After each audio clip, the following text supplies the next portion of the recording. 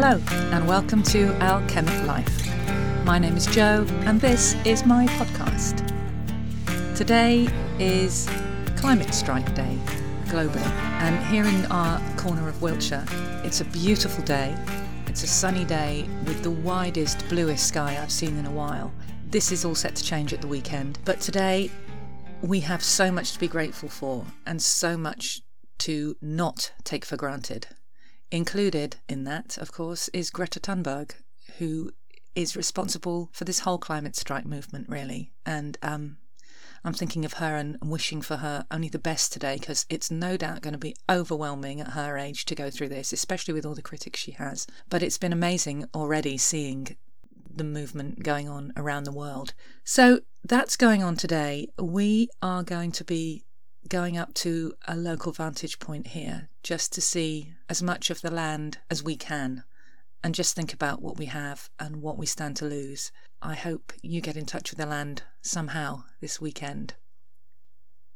Elsewhere this week, I've pretty much been nerding out on my favourite topic, which is energy medicine. I promise not to rattle on about it too much here because I don't think nerding out makes for good podcasting, but I am obsessing about it a bit and I've still got so much to learn. I'm specifically looking at the way that energy and energy medicine is beginning to be recognised by the scientific community. Well, it's been going on for a long time, but only in very small ways because there's not a lot of big money attached to it, so the research tends not to get done. But I don't think it can be ignored anymore. And it's so exciting to me that this is going to be part of our reality moving forward for health and for wellness. I kind of got kick-started again a little bit by listening to Jill Blakeway, who is an acupuncturist, amongst other things. And she has a book out at the moment called Energy Medicine. I read it back in May, and I think she's doing a bit of a book tour at the moment. She was on Jonathan Field's podcast, The Good Life Project. I think it was dated August 22nd, but I only listened to it last week. It's quite an interesting conversation because she's a committed energy healer and he is very open-minded about it, but a bit of a skeptic. So it makes for interesting talk once you get past her sort of personal history, which is interesting, but I wanted to hear the good stuff. But I recommend that podcast. It was a really good listen. So I've been thinking about that and all the research that's going on into energy. It excites me because it is my field, it is my interest, and I've managed to stick with it for once. I chop and change and I can be incredibly fickle, and I'm in the past been swayed so much by my worries about what other people will think. And with energy medicine, there are so many, how can I put it? So many bad examples out there of people being misleading and somewhat flexible with the truth and making sweeping generalisations and sweeping claims. And you end up with everybody getting a bit of a bad name. And you also start to think, oh, people are going to think I'm mad, people are going to laugh at me. But I've quietly stuck with this over the years, sometimes perhaps more quietly than I should have done. But those days are past and I am now loud and proud about it. One thing that did have me wobbling for a long time was, remember when I spoke about role models last week? Well, my first Reiki teacher was a local woman. I did Reiki 1 and 2 with her in 98 and 2000. And I bumped into her about 6 or 7 years ago when she served me in a cafe. And she told me she was now living on a boat. She had no money. The heating was broken. She couldn't afford to fix it. She looked like she was wearing all her clothes and had been for some time. And as she spoke to me, I noticed that all her teeth were black. And it was a really shaking experience. She was obviously really down on her luck and had been for some time. And she was the only Reiki professional that I'd ever met. The fact that she wasn't teaching anymore and hadn't been for some while was irrelevant to me. She was my role model. And it just planted this thing in my head. Every time I thought about creating a career and using Reiki healing to develop that, she would flash up in front of my eyes and I'd just think, no, you don't want that kind of a life. And that was that. Believe it or not, it was only this week, as I was thinking about something that my Reiki master teacher had shared, that it struck me that he is the one who should be my role model. I'd met him 4 years ago and this had never even occurred to me. I mean, talk about insane. There he was, right in front of me all this time. Was it because he's a man? Don't know. But I'll tell you what he's also. He's also internationally respected. He travels the world teaching. He lives in his native European home, while his wife, with whom he's still on obviously really good terms, I don't know and don't care about the details of their relationship, she lives in a stunning retreat in the Blue Mountains, not far from Sydney. He travels to Japan to further his own learning. He's got a very, very successful business that they have between them. He is also a joy to be around. He's totally his own quirky, hilarious self. He's a profoundly gifted healer, and all his students adore him and just return to him again and again and again. So why is he not my role model, not the person living on a boat with no money and black teeth? So I've decided that from now on, he's going to be my expander in that role. Do you know this term, expander? I think Lacey Phillips coined it. She means somebody who, maybe like you, who's achieved some aspect of what you dream of. So they expand your sense of what's possible by embodying it. It's like a role model dialed up to 11. So Franz Steiner, I'll put a link up to him. He's the best. He's just so gifted and so awesome. He's my expander on that front now. My dream, about a decade ago, was called White Dog Barn, and it was a healing and teaching centre for humans and other animals, named for my Jack Russell Jackson, bless him. And then came, to use someone else's term again, in this circumstance, Julie Pyatt, then came our dismantling, financially and emotionally. Everything just fell apart. I had a 4-year-old to parent, a move to get through, and, oh yeah, perimenopause! And although I have to say I was too busy to be aware of anything, but just feeling crap most of the time, I had no idea about perimenopause. I was just getting through. We were in full-on survival mode. But the dream of White Dog Barn stayed.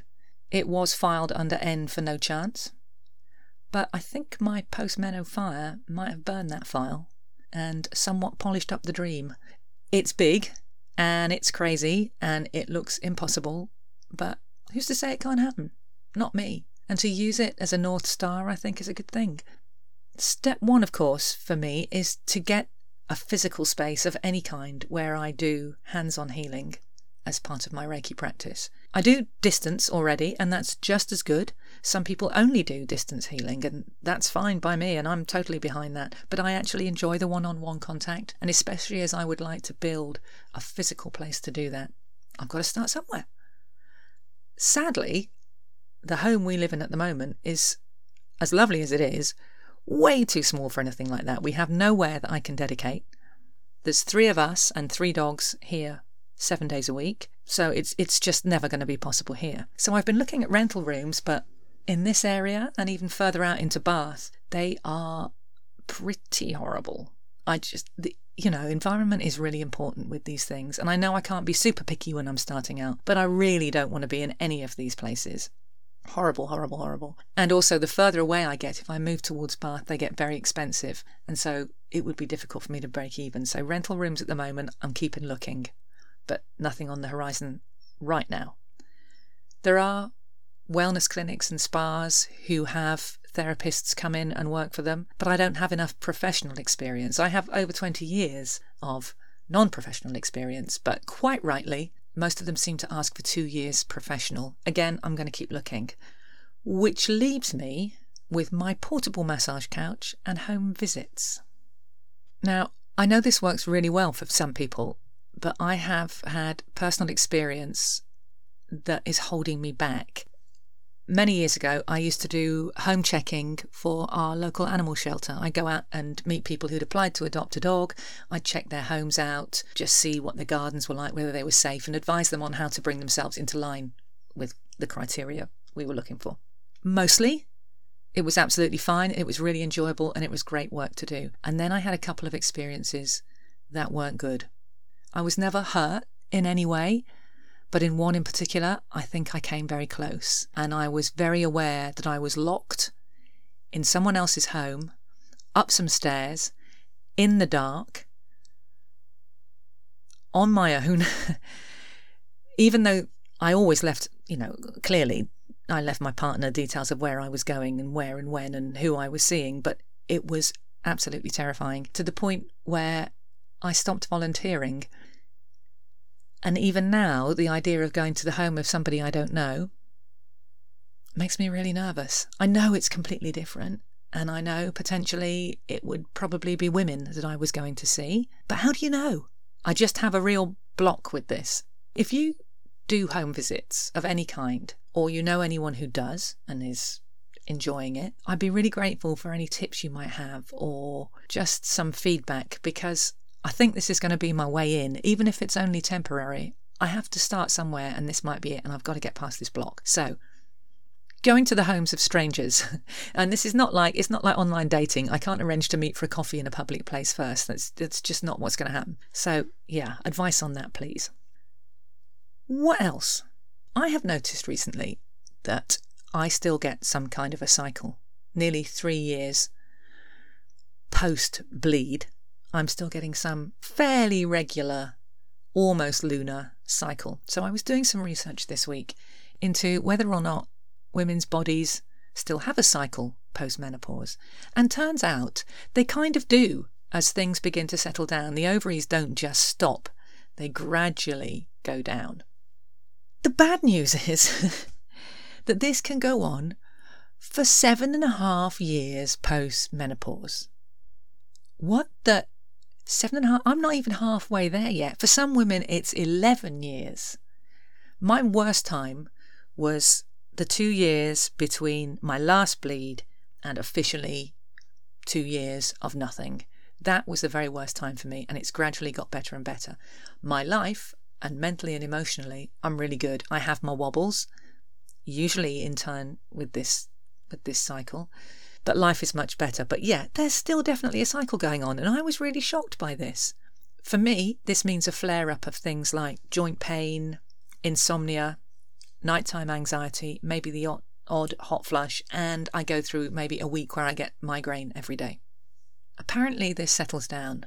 I just think, I didn't know about this, so I'm going to put it out there. 7.5 years maybe, on top of everything else. Good times.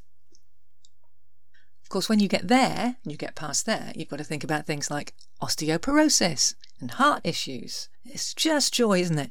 So when we get back from holiday, I am going back to the gym. Now, I managed a gym for some years. I'm qualified in gym management, in fitness testing, in writing fitness programs. So I'm looking forward, I think, to going back and just doing some weights. And my daughter, when we get back from holiday, will be 14. So she can use a gym with my guidance. And she's really looking forward to it too. So we're going to be out there fit and strong together. Gym work is the only weight bearing I'm interested in at the moment. I'm taking time every day to do the energetic equivalent, I guess, of Inbox Zero. I'm not up for carrying around unnecessary stuff anymore, good or bad. I'm keeping it clean, I'm keeping it light. My mind and my body and my spirit are asking for a capsule wardrobe, I think. It's easier said than done as an information junkie, but definitely worth doing. I'm finding that it really eases my inbuilt tendency to look for the new all the time. I'm a real flitter about, I hop from this to that, something new. But because I'm starting every day clean and fresh, that urge has almost disappeared. Is this how minimalism works? Kind of house type minimalism? I don't know, but I'm finding it works on me. It's not a one and done deal. I have to do it every day, but that's good, isn't it? It's a slow practice every day, ongoing, to keep myself clear and focused. Coming to this relatively late in life is a revelation, I can tell you, which is another reason for me to be endlessly fascinated with energy work. I'm nerding out. I'm sorry, can't help it. One more thing I'm going to share with you that I've learned this week. I had to go to the dentist. Thought I needed a filling. I don't. But it turns out that in my enthusiasm for keeping my teeth super clean, I've been wearing away my enamel. Who knew? I thought I was just being really thorough. Turns out I'm rubbing my teeth away. So, on my dentist's advice, I went out and I bought a soft brush and some Pro Enamel toothpaste, and now I have to brush, she mimed it for me, really slowly and gently, and don't rinse your toothpaste off. Who knew? I'm betting you probably all did. British dentistry is Victorian, I'll grant you, but I think perhaps I'm just late to the party on this one, but I'm loving it. What a lovely, gentle way to start and end the day. Nice, gentle, soft toothbrushing. See?